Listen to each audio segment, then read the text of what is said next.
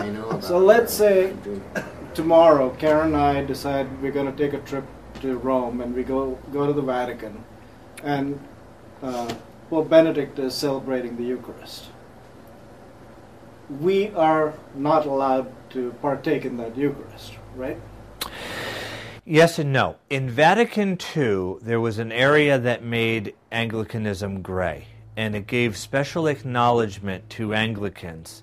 And there was a policy among many bishops and priests that we could receive if we asked for permission and did not have access to our own sacraments. Okay? And however, that has really fallen at the wayside lately. What I tell people is, look, if I go to someone else's house, I don't have to like their rules. And here's an example I use. In Newfoundland, it's customary to take off your shoes when you enter someone's house. I hate taking off my shoes. I don't have a problem with odor. I just don't like being shoeless, okay? I don't know, it's probably because I was fat for so much of my life and I feel like the shoe gives me some stature. I don't know what weird psychological reasons I have. All I know is I don't like taking off my shoes. I actually really don't like it, okay? So you can decide psychologically what that means, all right? When I go into Bishop Harvey's house, do you think I remove my shoes? Yes. Yes. Why? Because it's his house. I was in Maine last year and was staying in Boothbay Harbor, and I forget why. We stayed over, I think it was the time my mother and sister went up and got into a car accident, so we didn't expect to be up there on a Sunday. So I didn't have, I mean, it is easier for me. I can just take bread and wine with me and consecrate it wherever I am, as long as I have someone with me, okay? But we didn't. I wasn't going to go to the local Episcopal church, okay? So I called up the Roman priest and I said to him, I'm an Anglican priest. I'm an Orthodox Anglican priest. I do not have access to my own church. I do not have anything with me to consecrate. I'm coming to Mass. May I receive? And he said, yes, absolutely under those circumstances, you may receive. And I said, I'm going to have my collar on, however. And he said, yeah, I don't care. That's fine with me. So I said, okay. And so I received. But that's what I think you should do. Now, there's other people that would say they have no right to withhold the body of Christ. And I don't know. I think it gets sticky. When I'm in someone else's house, I follow their rules. In that same example, though, so we happen to be there, we're talking to the Pope, and we say, you know what, you should really come over to Marlborough. And he does.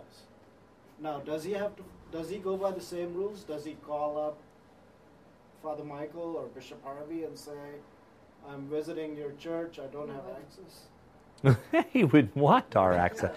He wouldn't want access. No, he wouldn't. However, it really depends.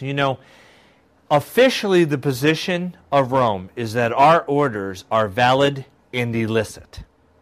So they would say officially, I am a layperson who's pretending to be a priest. Okay? That's the official position. Despite that fact... They invited all. What's that? Didn't they invite... They'd say you're a layperson? Yes. Even though you were ordained in apostolic succession? Yes. They don't recognize our apostolic succession. They say it's defective. Okay? Because? They did a study and they said it was defective under Pope Leo the 13th. All right, that's I don't want to get off on this because we're going to talk about this in another time, so I'll give it in the nutshell and then remind me of whatever it was I was going to say. Okay. I know what it was. Okay. That was the official position. Unfortunately for them, just like Nixon, they didn't burn the evidence.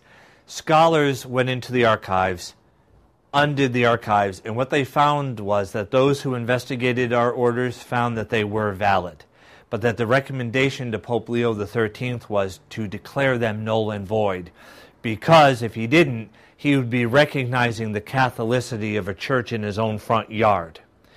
Not some Eastern church way over there, but this church? And what about people like Thomas More, who died, and they're going to now validate this? So the Pope Leo XIII declared them null and void. Okay, that is still the official position of the church. However, in practice, I invited the Bishop of Peoria to come to our deanery meeting. Okay, he came in. He was right down the street. His cathedral was in the same neighborhood as my church. Roman Catholic bishop? Yeah, the Roman Catholic Bishop of Peoria. And he came up the stairs into the church. The first thing he did was, I greeted him and I kissed his ring and so forth. He came up the stairs, came into the church, and he blessed himself with holy water. If I'm a lay person, what's in that dish? Water. Okay. But he blessed himself with it, made the sign of the cross. Then he walked down. We did noonday prayer together. We walked down. Before he got into the pew, he genuflected to acknowledge the presence of Jesus in the tabernacle. If I'm a lay person, what's in that tabernacle? Bread with a small b. But he genuflected. Okay. Later on, at the end of the deanery meeting, I asked him to give us all a blessing. He did. Then he turned to Bishop Ackerman and asked for his blessing. If Bishop Ackerman is a lay person,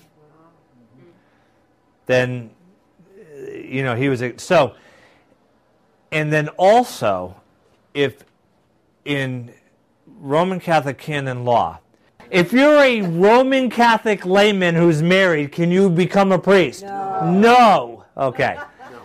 If Bob's an Anglican and is an Anglican priest, and he converts to Roman Catholicism, if he was never a priest and he converts to Roman... Now, we say he was a priest, right?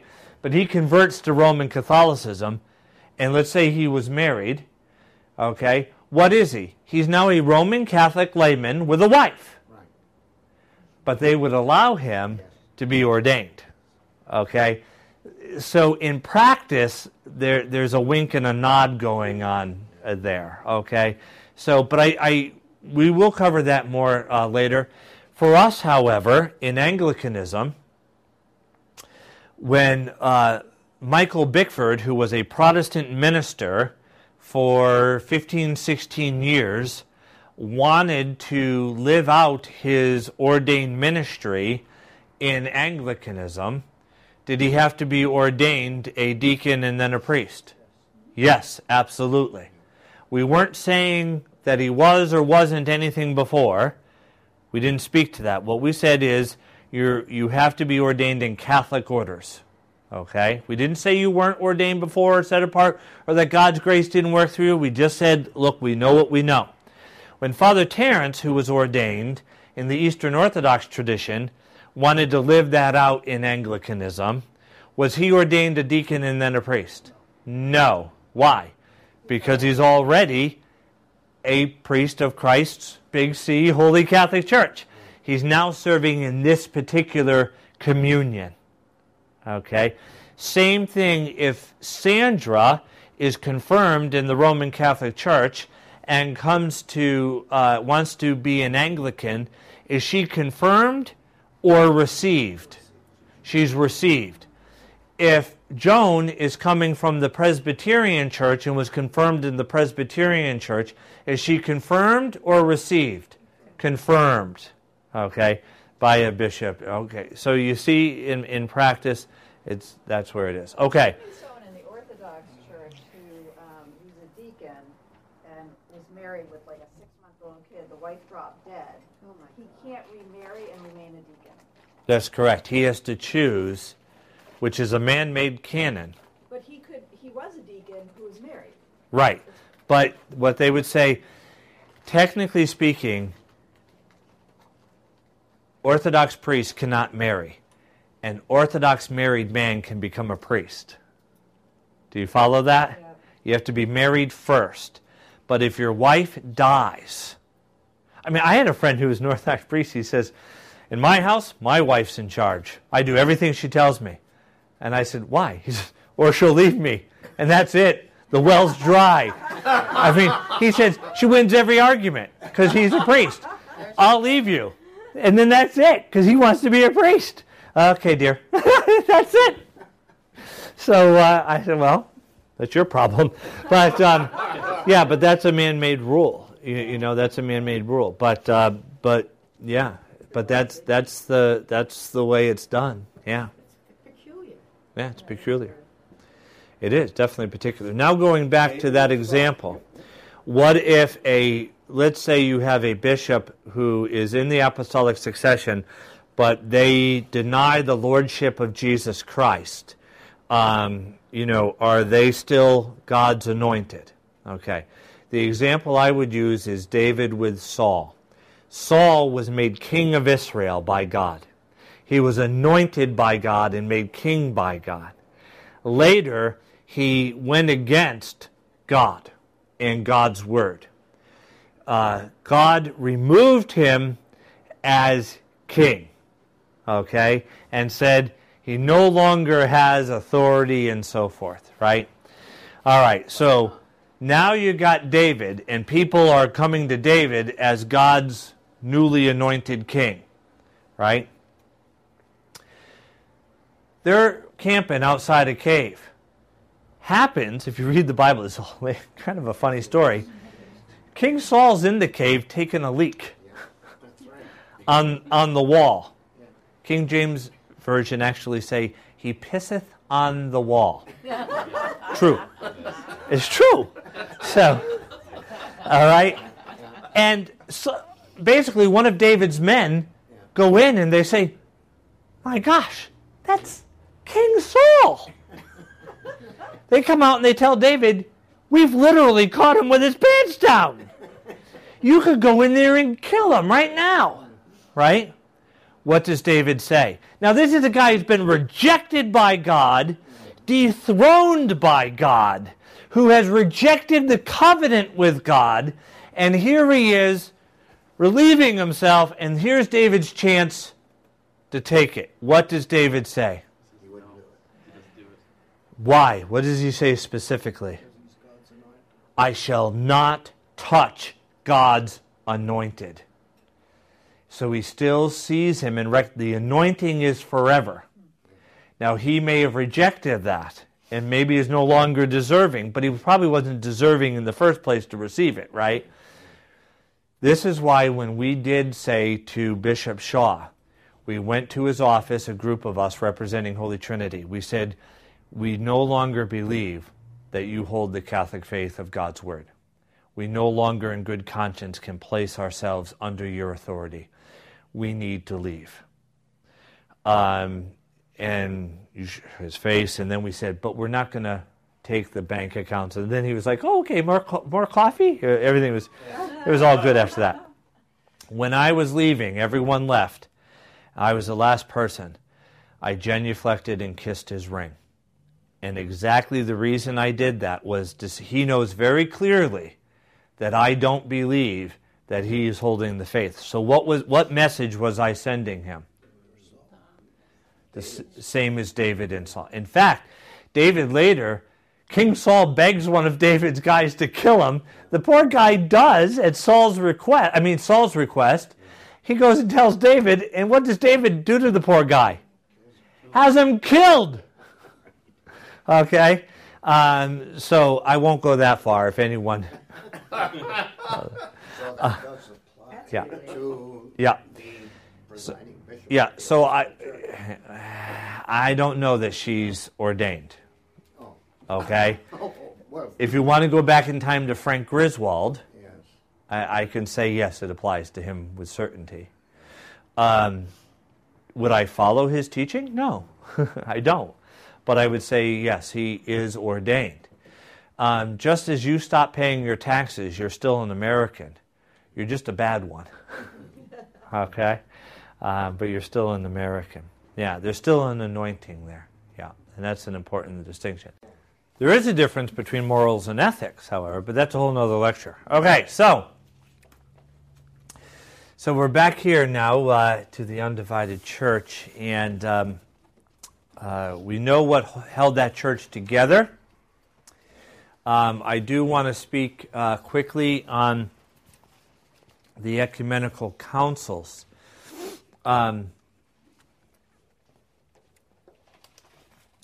Here is the order of the 5 patriarchates: Rome, Constantinople, Antioch, Alexandria, and Jerusalem.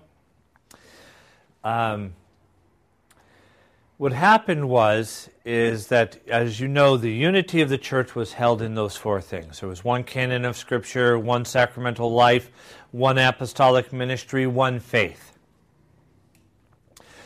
But heretics arose in the church. We have an example of one here. This is Arius, who believed in cookies. And as the early church was not interested in defining things in any exhaustive way. Okay. They were very comfortable, unlike ourselves, they were very comfortable with mystery. They would only define things when they were forced to, because people were beginning to step outside of the norm. So they did not feel that it was necessary to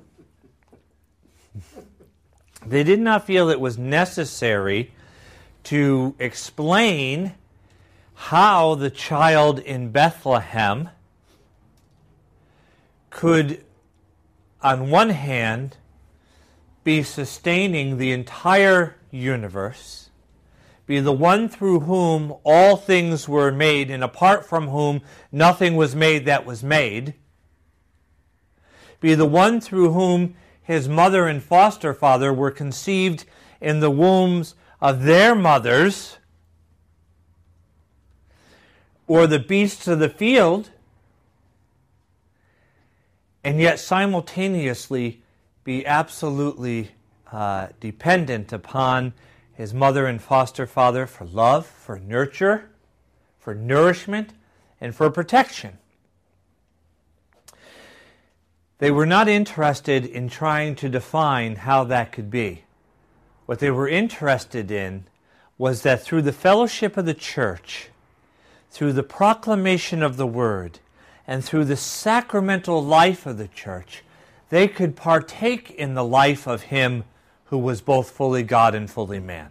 Is everyone with me? So they weren't interested in exhaustive definitions. They were interested in partaking in the life. So it'd be like my saying to Christine 10 years ago, this year will be our 10th anniversary, I would like to spend the rest of my life attempting to comprehend you. Rather, I'd like to spend the rest of my life sharing my life with you. Right? That was the patristic mind. They wanted to share in the life of God. They did not try to understand how God could be one and yet 3 distinct persons, but that again, through the fellowship of the church, through the proclamation of the word, through the sacraments, they could share in the Holy Trinity. So there was no clear definition of apostolic succession. It was simply the practice of the church. There was no clear, elaborate doctrine of the Holy Trinity or the person of Christ, or an exact number of sacraments, or even a list of the Bible, until persons began to go too far in questioning what was the essence of the faith. When that would happen, there was a need then to address it. But how did they address it? They addressed it as the body of Christ.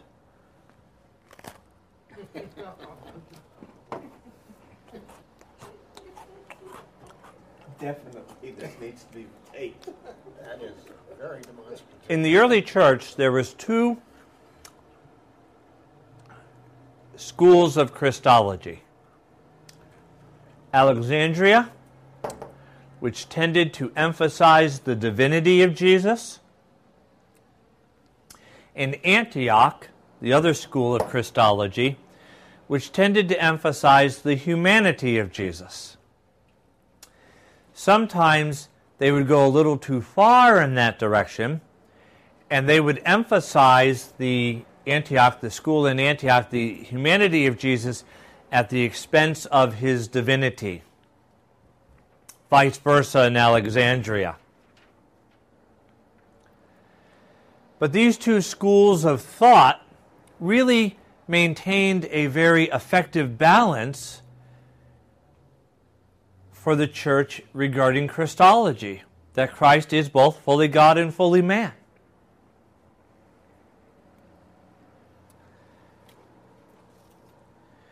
In one sense, he was before time. In another sense, he needed nourishment. It's not quite so I'm really divine. I just do that so you think I'm human. Okay.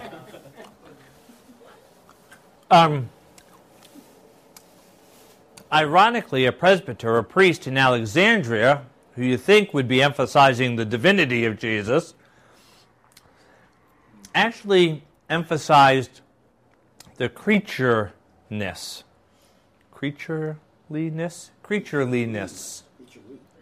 Yeah, creaturely. Creaturehood? Creatureliness of Jesus.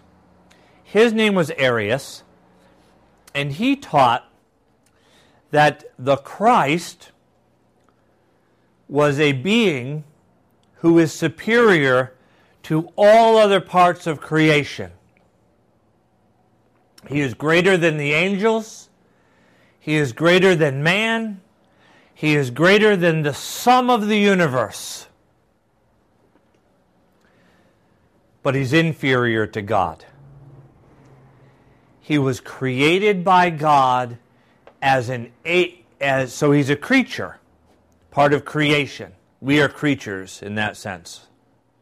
He was a creature, part of the created order, but superior to all other parts of creation, but inferior to God himself.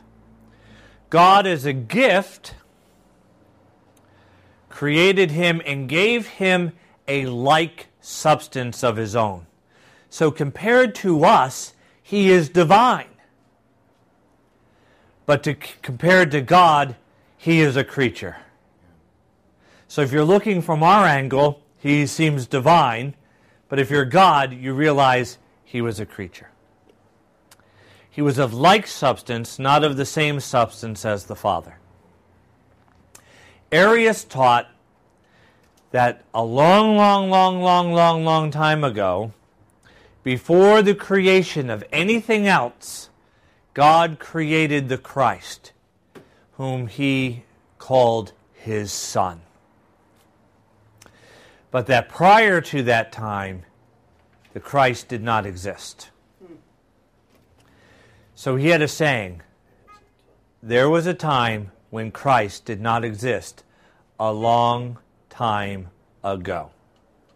So he's superior to all creation, but inferior to God. He is the agent of God through whom God brings into being all other parts of creation. Everyone with me so far? Okay. Well, the church wasn't too worried about Arius. People had thrown out theories before. The problem is that Arius began to develop a following. That caused the problem, including among some of the higher-ranking royal people, like the emperor. Which emperor was that? Well, later. Well, it was later anyway. But Later than what? later than that emperor when he was there. But there were emperors who later adopted Arianism. Oh, okay. And so it began to spread. And people believed that Jesus was a creature like us who had become man at a certain point to be an agent of God to bring about salvation. But he was not God, at least not in the way that God the Father is God. He's not eternal. He's not eternal, No, he's not eternal. because he was, There was a time when he was not. okay. He's not eternal. He was created. He's of like substance, but not of the same substance as the Father. Okay. They based their argument on Scripture, by the way.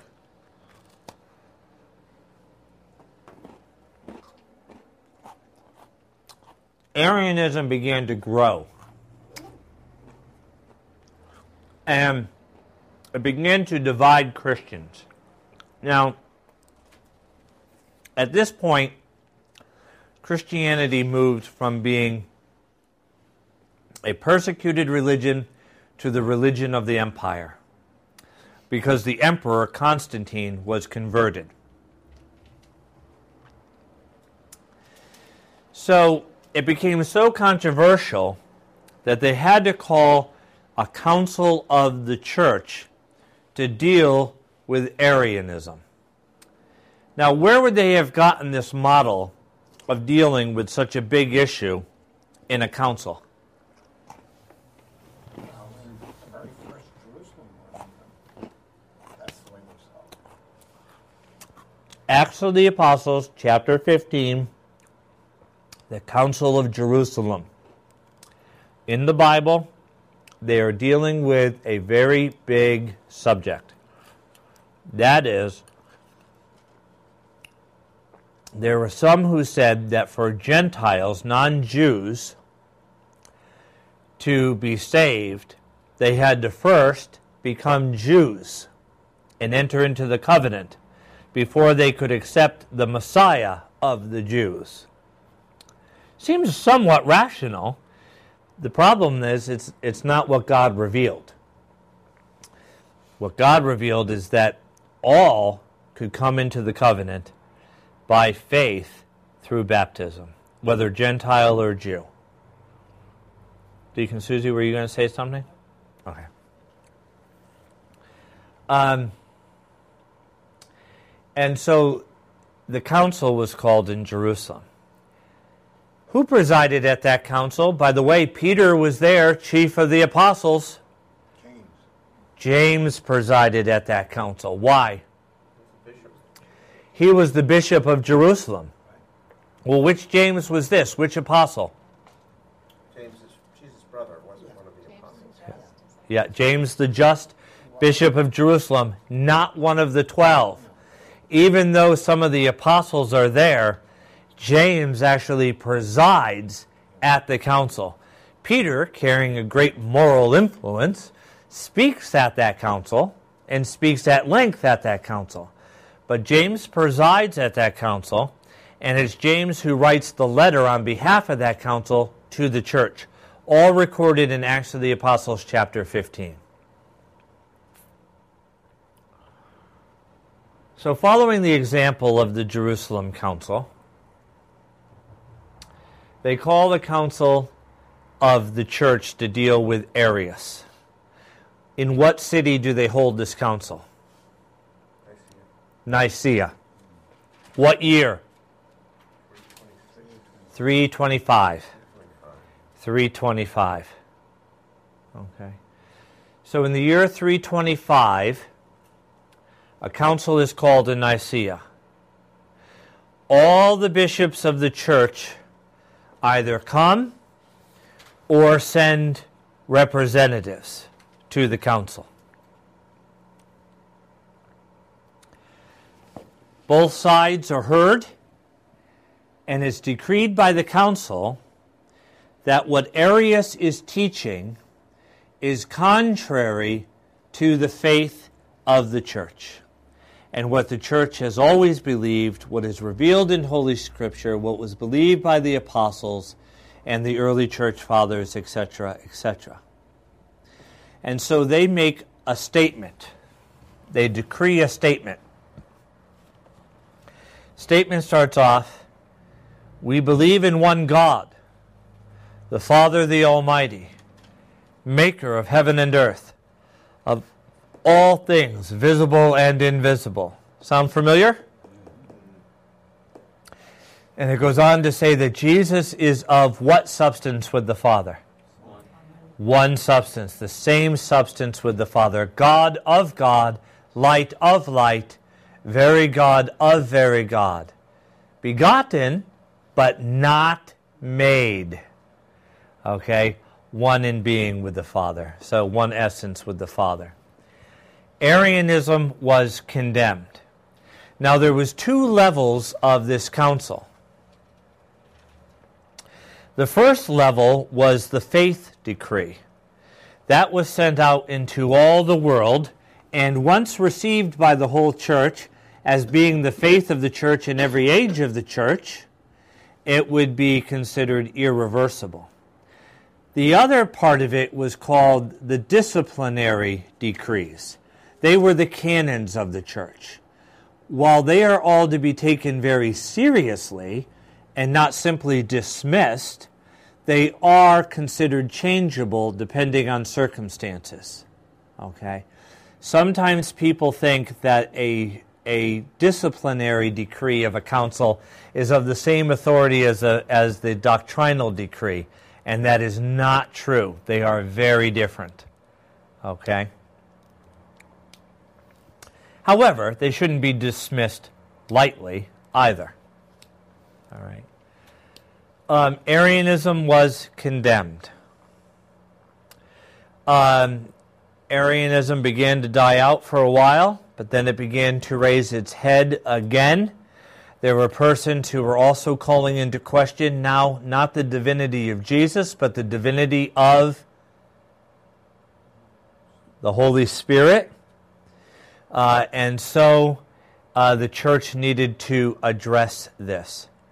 God raised up within the church in an area called Cappadocia 3 great bishops and theologians who articulated fully the faith of the church going back to Christ and the apostles. How the church has interpreted the God of the Holy Scripture. And they gave us really our understanding as far as how it was articulated of the Holy Trinity as we have it today. It is not true that they created the doctrine of the Trinity. They rightly articulated in a fuller way the faith of the church in every age of the church. Does everyone understand the difference there? Okay. Yes? Okay. All right. How about you, Chris? Are you going to give me some dirty looks, or is that... Okay, good. I'm just teasing you. There was 3 of them. The greatest of them should be known to you. His name is Gregory of Nyssa. And the fans go wild. Okay. They are known as the Cappadocian Fathers. Gregory of Nyssa. His brother, St. Basil of Caesarea, also known as Basil the Great. And then Gregory of Nazianzus, also known as Gregory the Theologian. These 3 are known as the Cappadocian Fathers and the 3 pillars of the church, a name that was given to Gregory at the Second Great Council of the Church, which finished the Nicene Creed. It ratified the Nicene Creed from Nicaea, which ended with, and we believe in the Holy Ghost. And they finished that to the rest of it based on the theology of the Cappadocian Fathers. We believe in the Holy Ghost, the Lord and giver of life, who proceedeth from the Father, period, who with the Father and the Son is worshipped and glorified. Why? Because he is God. God. That's what you give a break for people to eat, and they go, right? Because he is God. He has spoken through the prophets, etc., etc. The rest of what we know as the Nicene Creed came from the second council. So the first council was in Nicaea, AEA, I think. That was in 325. Constantinople in 381. It also had disciplinary decrees, not to be dismissed lightly, but not considered of the same authority as the doctrinal decrees. Okay? All right. Then there was the third council. This was held in Ephesus. And it was held in 431. And basically what happened was there was a group of Christians led by a man named Nestorius who said that while we believe in the incarnation, we believe in the Nicene Creed, okay, Jesus Christ is fully God, fully man, that just means he left a message. That Mary bore the Christ, okay, the human part of Jesus, but not the divine part of Jesus. And the church said, well, this is a problem for a couple of reasons. Because God entered the world through the Blessed Virgin Mary. They are one person. That's good. The two natures. Jesus is one person in two natures, fully God, fully man, right? So God, in the person of Jesus, entered the world through the Blessed Virgin Mary. So she did bear God incarnate, God in the flesh. You can't say she only bore the humanity of Jesus. Also, Elizabeth, when Mary comes to her, when she was pregnant, says, "Who am I that the mother of my Lord would come to me?" Okay. This was held in 431, and they proclaimed Mary to be Theotokos, that is, the God-bearer. That she bore God incarnate. Now, obviously, God, the Holy Trinity, has no beginning and is born of no one. But God incarnate, God become man, was born of the Blessed Virgin Mary. To rightly understand the term Theotokos, loosely translated in English as Mother of God, which is a little bit confusing. God-bearer, I think, is a little bit better than Mother of God because it can be confusing, right? But to rightly understand it, don't think of it as a Marian statement. It's a Christological statement. Mary being the Theotokos is a statement about Christ, that God himself entered the world through the Blessed Virgin Mary. Okay? So Ephesus is not about Mary. It's about right belief, orthodox belief, right belief, regarding the person of Christ. Is everyone with me? So it's a Christological statement, not a Marian statement.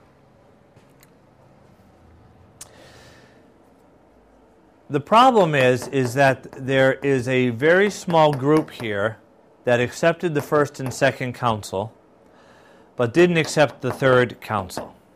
Okay? They thought it was a distortion of the faith. And they were considered to have removed themselves from the fellowship of the greater church. Okay? This church today does exist.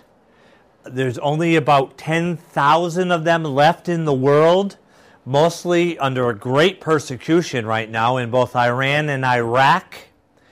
However, although they still will say they only hold to the first two councils, they fully believe that Mary bore God incarnate in the person of Jesus. So while they only recognize still today the first two councils, they do accept the theological principles of the third council, okay? And they pretty much are non-existent today, although they are suffering right now, presently, in Iran. What's that? What are they called? What's that? No, I think that's the next group. I get them confused because their names are similar. They're being persecuted by Iran and yeah. Okay. The next great council was in 481, and this is the Council of Chalcedon. By the way, this council, Ephesus in 431, ratified the Nicene-Constantinopolitan Creed, which we commonly call the Nicene Creed, and said that there can never be any changes to the creed. The creed is the universal creed of the church. It's not that other things aren't believed, but that this creed rightly articulated for the whole church the faith in God, the Trinity, and the Incarnation. Okay? And so it ratified the creed. So far you got 3 councils, none of which had the filioque in it. Okay? Fourth council comes in 481. There were those who denied that Jesus had a fully divine or fully human nature. There were some, particularly they called into question his human nature. They were saying that his humanity was absorbed into his divinity, okay? And so, and you have to lesser to greater degrees what's called the Monophysite heresy, okay? Some are pretty close to orthodoxy and just a little bit away, and others are very far from it, okay? This council said that there is one person of Jesus Christ in 2 natures. He's fully God and fully man apart from sin. The 2 natures are neither to be confused to the point where you lose the distinction of the natures, nor divided to the point where you lose the oneness of the person. While that sounds technical, it's actually meant to allow a great deal of breadth within the mystery of the Incarnation. In other words, and I've done this before, you're welcome to dance anywhere in the ballroom, okay? As long as you don't dance outside the ballroom this way, because you'll then divide the natures to the point where you lose the oneness of the person of Jesus. Nor are you allowed to dance in the hallway on this side of the ballroom, because you will have confused the natures to the point where you lose their distinction. But within the ballroom, you are welcome to dance, okay, all over the ballroom, okay?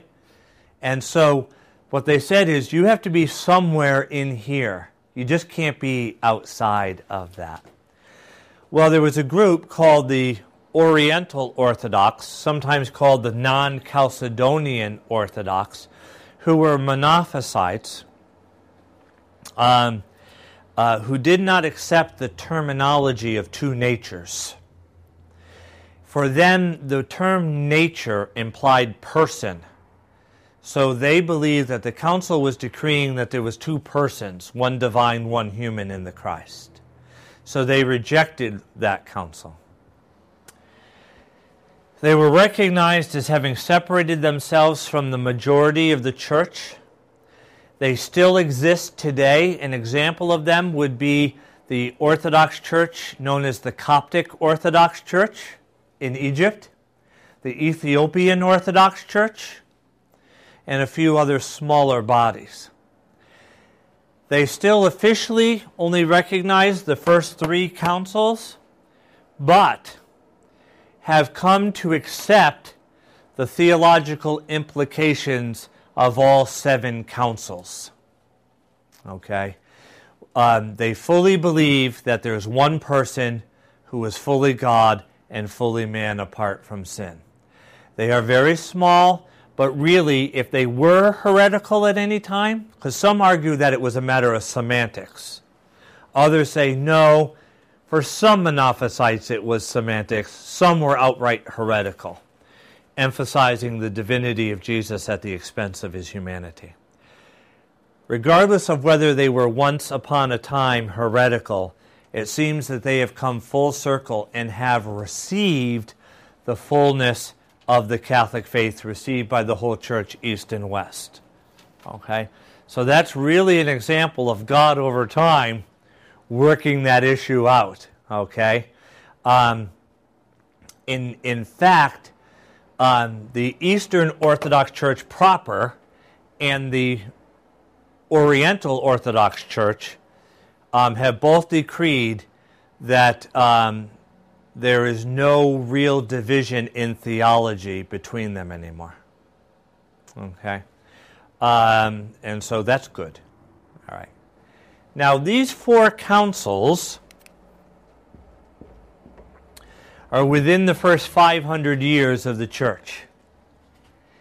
Since the time of the English Reformation, Anglicans have tended to emphasize these first four as being the most authoritative among the ecumenical councils. Why? Because they see them as having dealt with the theology of the Trinity and the Incarnation. They see the latter three really as footnotes or a working out of the theology of the first four. So Anglicans tend to have a hierarchy within the seven councils with a great emphasis on the first four, and seeing the latter three as a working out of the theology of the first four in the seven. Okay. Because of shortness of time, you have 5, which was Constantinople II, 6, which was Constantinople III, and the 7th council in 787 was Nicaea II. And the theology that carried the day there was that of a priest theologian known as John of Damascus, or John Damascene. John of Damascus, the great defender of icons, upon whose feast, December 4th, I was priested. I still remember Bishop Harvey. I gave him a gift of an icon. He said, "Thank you." He says, "You're so into these things. You drive me crazy. The East is the East, the West is the West." Well, actually, sir, be quiet. So he says, "I'm going to ordain you. I've chosen a day, December 4th. "You have? Why?" I said, "That's the feast of St. John of Damascus, the great defender of icons." "Of course it is," he said. In the procession, by the way, we had icons carried down in the procession and everything, so it was kind of cool. But anyway, that was in 787. What were 5 and 6? I'm sorry, I was... Constantinople II, Constantinople III. And what were the dates of those? Those are the only two I don't know off the top of my head, but I have them right here. Constantinople II was in 553, and Constantinople III was in 680.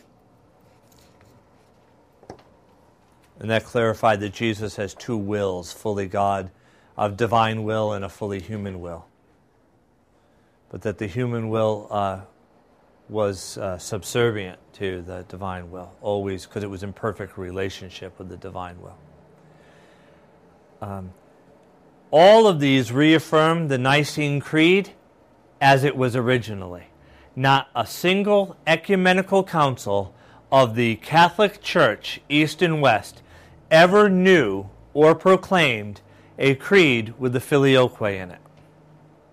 It also was decreed that this is the faith of the whole church.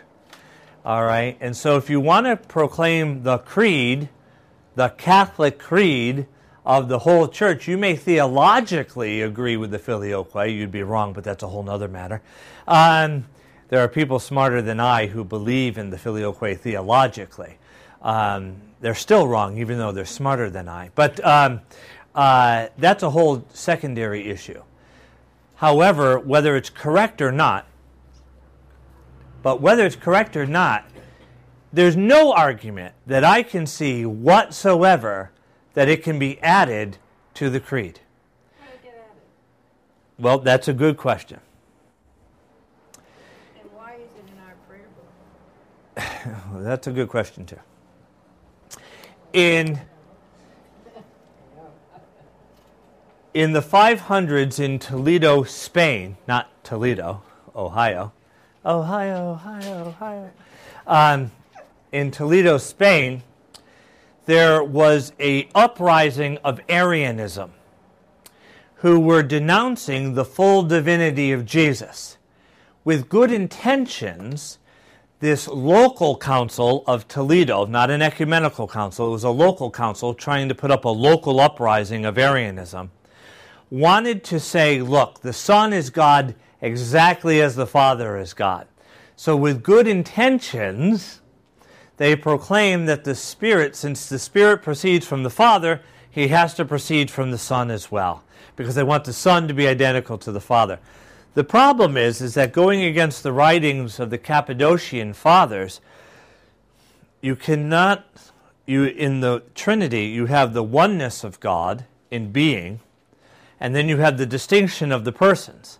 The persons can either be confused to the point where you lose the distinction of the persons, nor divided to the point where you lose the oneness of the Godhead and end up with three gods.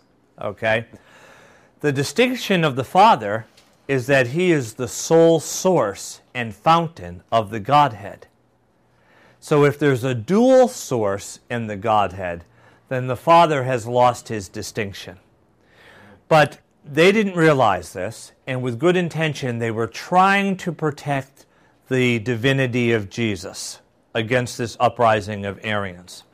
So they decreed this in this local council in Toledo, Spain, over here. It started to gain rise in that area as a battle cry against Arianism, filioque, and the Son, meaning that what you can attribute to the Father, you can attribute to the Son.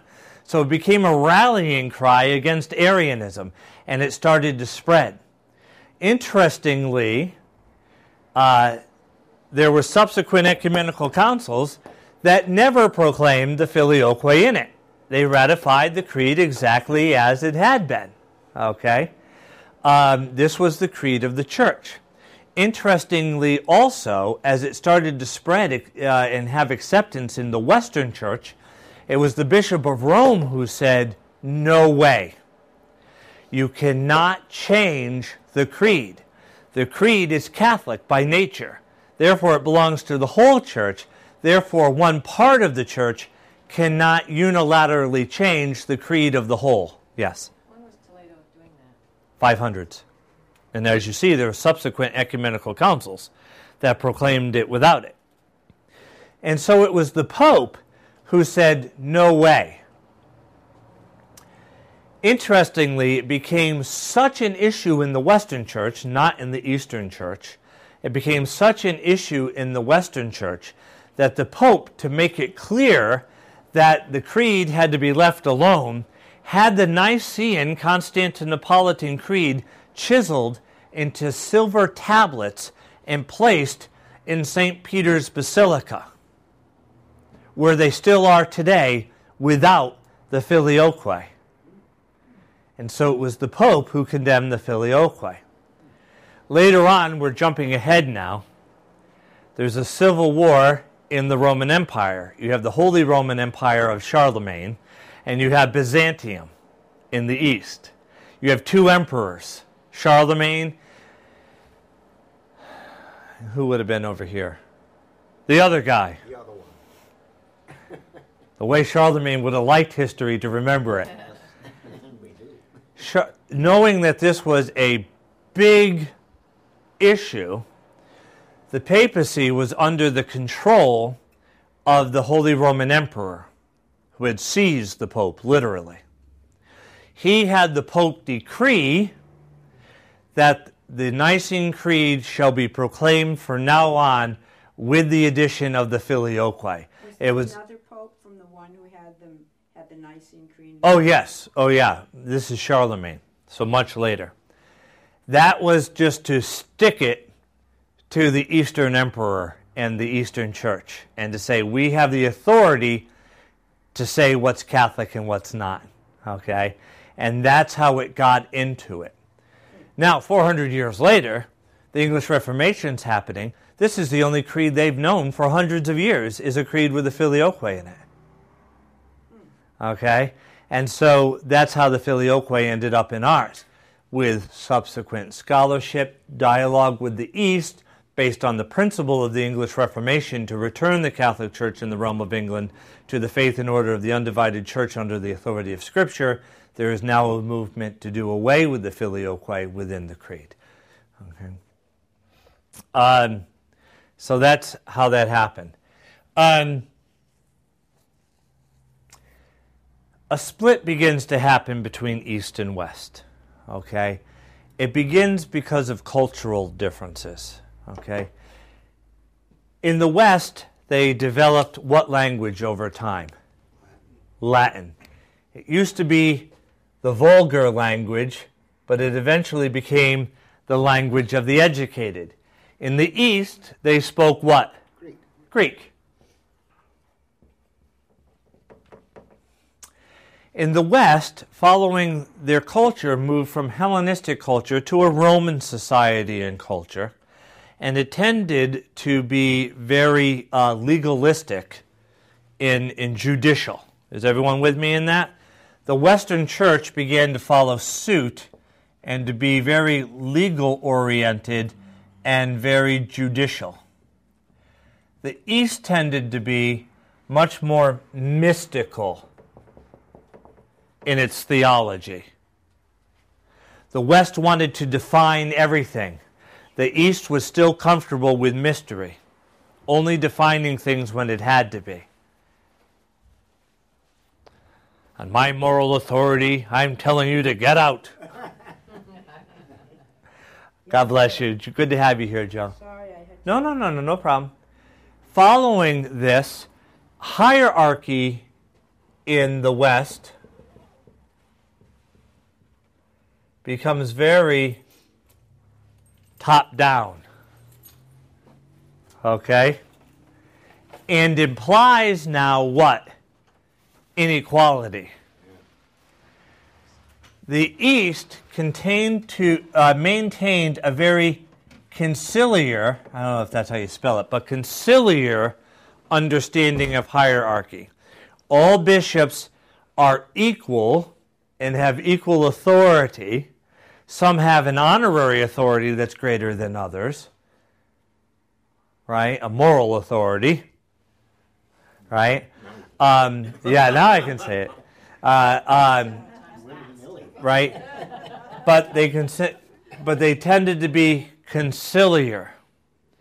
The West started to lean more towards decrees from the papacy, where the East considered to hold to the council model. Okay? So you started to have real differences. They were speaking Latin, they were speaking Greek. At times, translations were a real problem. They were moving in the West in a more legal, judicial model. They maintained a more mystical model. Their hierarchy became very top-down and implied inequality. Okay? They continued to hold a more conciliar model of hierarchy. That hierarchy and order does not necessarily deem inequality. Okay? Decrees from the Bishop of Rome, holding on to that model of council. Okay? So tensions begin to arise. Also, in the West, slowly out of time, the Bishop of Rome starts to claim a jurisdiction in a larger and larger area in the West. Not just an honorary authority, but actual jurisdiction over other bishops. Not only over other bishops, but over other princedoms and kingdoms as well.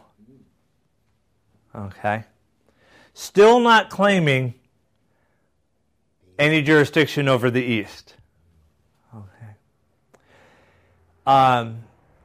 This continues to grow and to grow and to grow. Now, in the East, when this happened a couple of times with the Patriarch in Constantinople, who was there to call them into check? What's that? All the other bishops. Right. Who's in the West to call the Bishop of Rome in to check? Right. Yeah, a bunch of monks. You can't do that. I'll cut off your heads. You can do that. And so a real difference. There were times when there were splits before 1054, okay? What happened is that from really around 800 on, you have a real growing split in the undivided church, East and West, okay? Latin, Greek, legal and judicial, mystical. Over here, another thing too, they saw Jesus as the dreaded judge. Over here, divine physician. Okay? Because he's judge over here, people became so afraid of Jesus as the judge that they needed a mediator between them and Jesus. And so the saints moved from being prayer partners before the throne of God to mediators who will appease the judge. Well, here, he's a divine physician. Okay? The saints are really your prayer partners. Over here, they're your mediators. Okay? Jesus as judge, Jesus as divine physician. Latin, Greek. Top-down hierarchy, conciliar hierarchy. It's of interest on me that in medicine, all medical terms, and there are exceptions, are in Greek, but all of the prescriptions and rules were written in Latin. So you have the judiciary part of it in Latin. Awesome. And in all of the mystical part in Greek. That's fantastic. That's perfect analogy. And it's really true. That is a perfect analogy right there. That's really insightful. Thank you for sharing that. That's worth writing down. And next class, I won't have Bob here, and I'll say, as I've known all my life. What's that? Why don't you repeat it so we get it? In medicine, Yes. all the titles for The terminology of diseases and things. the terminology for diseases and so forth is in Greek. In other words, when The medicinal part is Greek. physicians talk to each other, they are actually talking in Greek. In Greek. Yes, and But all the rules about it are written in Latin. are written in Latin. That is cool. See, I'm not making this stuff up. See? And one little addition to waste your time. Yeah. I had a friend who was much older than mine, used to go to a party that he was at. He would ask me, well, what are you doing now? And please tell me in your medical language. And I'd say, what? And he says, because I'll understand it even if nobody else will. And by golly, he did too. I could tell him anything, and he would know exactly what I was talking about. Wow. Because we really do speak in Greek. In Greek. Yes, we really do. Interesting. So Very. If you were Roman Catholic and you're giving this history, how would you justify what Rome did? You know, it's interesting. This is why I had you read the Faith and History of the Undivided Church from an Eastern Orthodox perspective, because all our textbooks in school, when you're growing up, will say that in 1054, the Orthodox Church broke away from Rome. You know? I mean, it's just amazing. And then subsequently, Henry VIII broke away from Rome. And even in Protestant schools, they don't realize this makes Rome the church and the measuring stick that people have broken away from. Some scholars, very honest, have said Timothy Luke Johnson or Luke Timothy Johnson? Luke Timothy.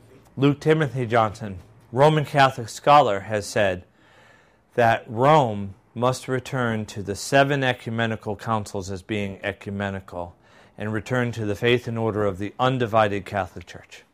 And then move forward with the Eastern Church in debating everything else. I'm right with him. I'm right with him on that. Okay. On July 16th, 1054,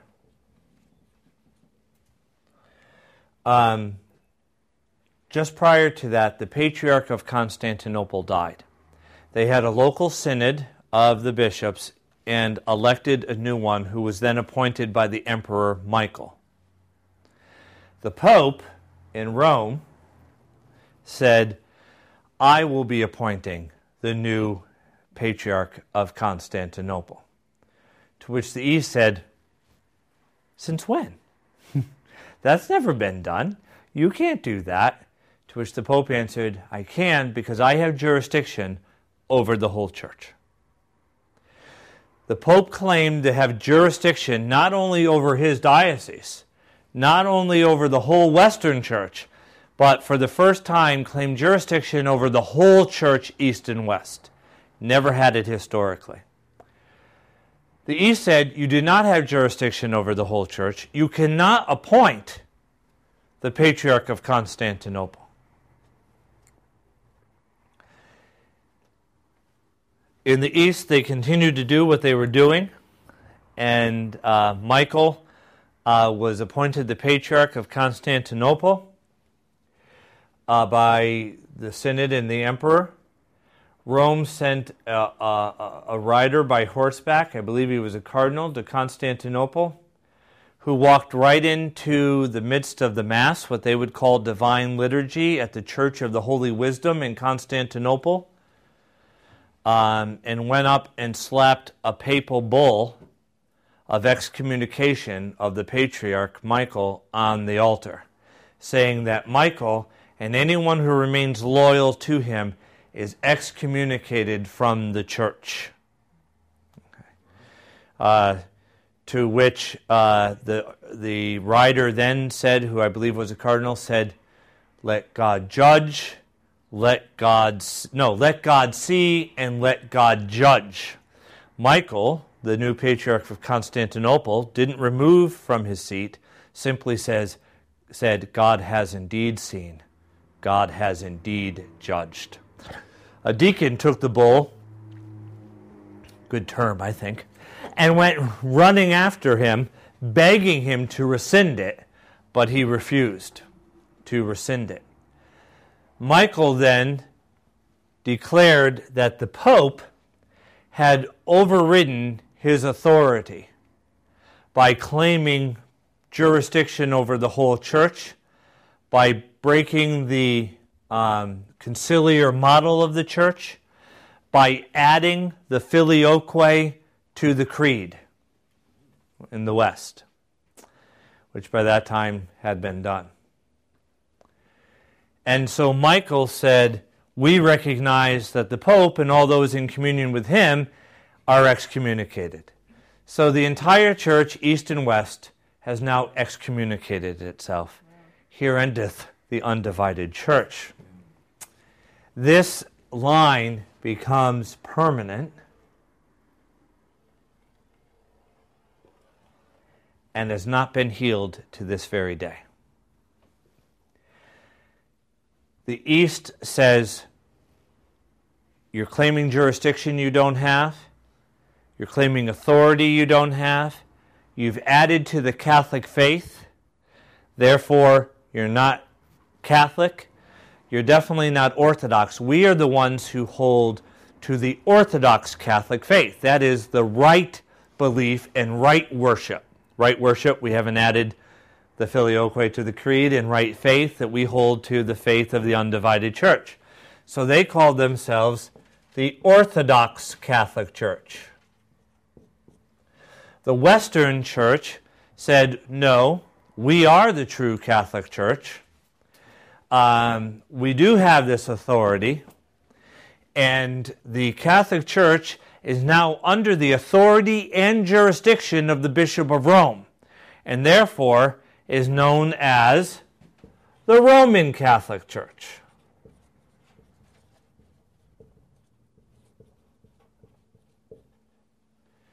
Meanwhile, Jesus is weeping. Of course, he's an Anglican, but, And this brings the great split. Subsequently, Eastern Orthodoxy continues to hold to the canon of Scripture of the undivided church, to the sacramental life of the undivided church, to the faith of the undivided church, particularly as expressed in the Nicene Creed in its original form, and the 7 ecumenical councils accepted by the whole church, East and West. And they continue to hold to the apostolic ministry of bishop, priest, and deacon ordained by bishops going back to Christ and the apostles. Rome has continued to do those things, but has added other things. One, claims to papal jurisdiction over the whole church.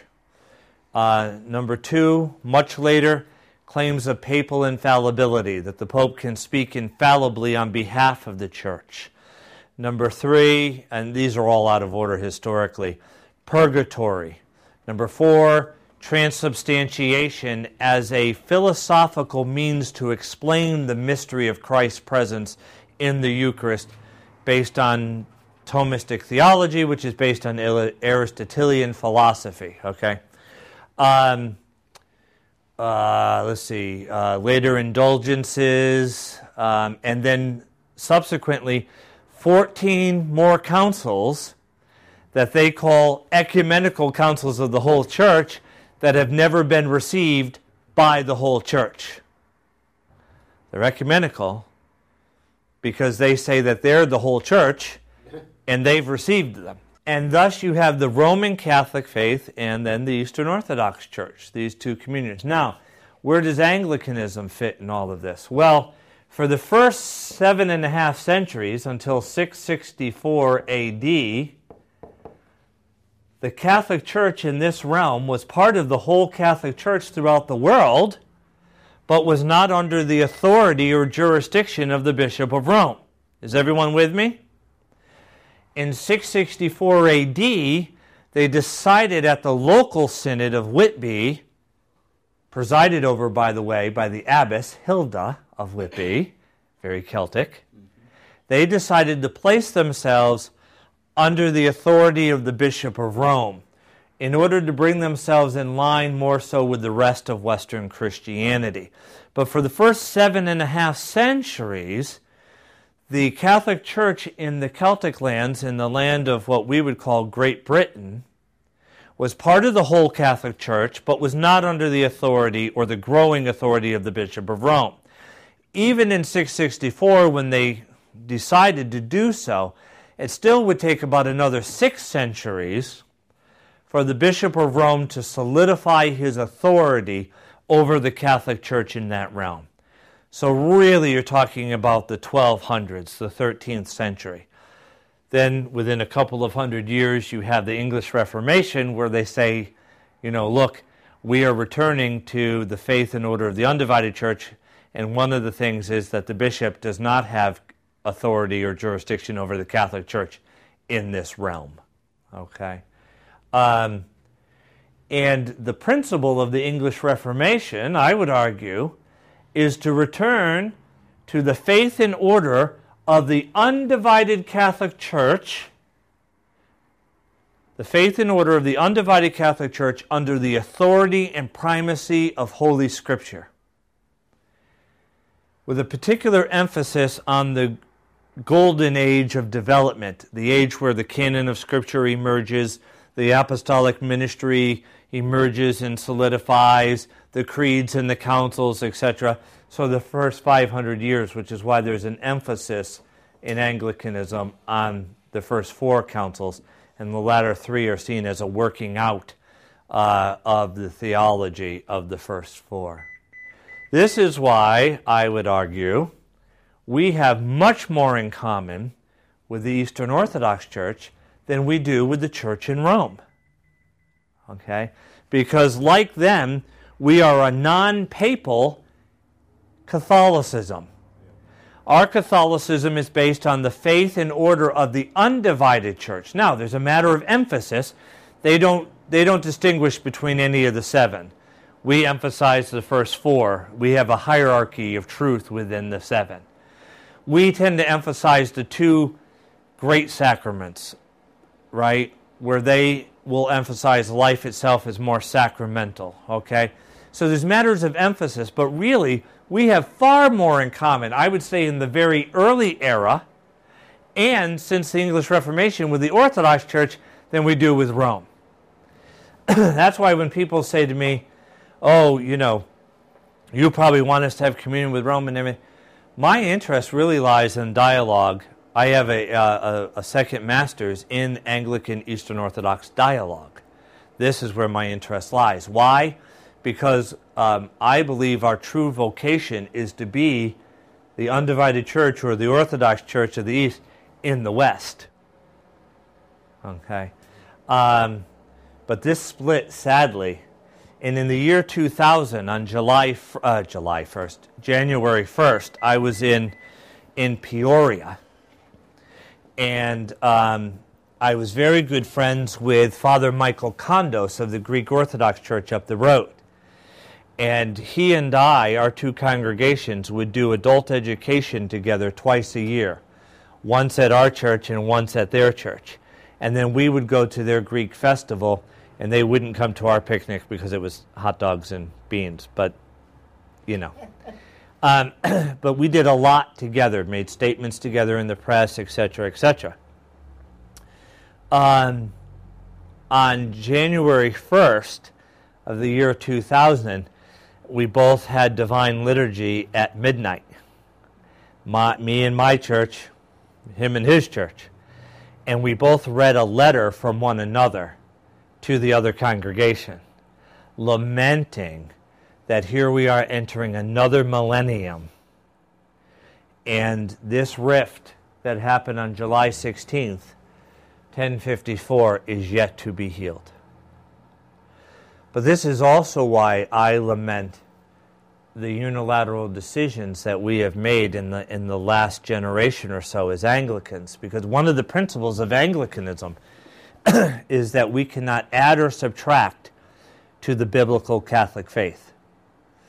That's what made us distinguish from Roman Catholicism, which had added to it, and Protestantism, which had, sometimes for good intentions, but sometimes as an accident of history, but had deleted from it. The principle of Anglicanism was to maintain the faith and order of the undivided church under Holy Scripture.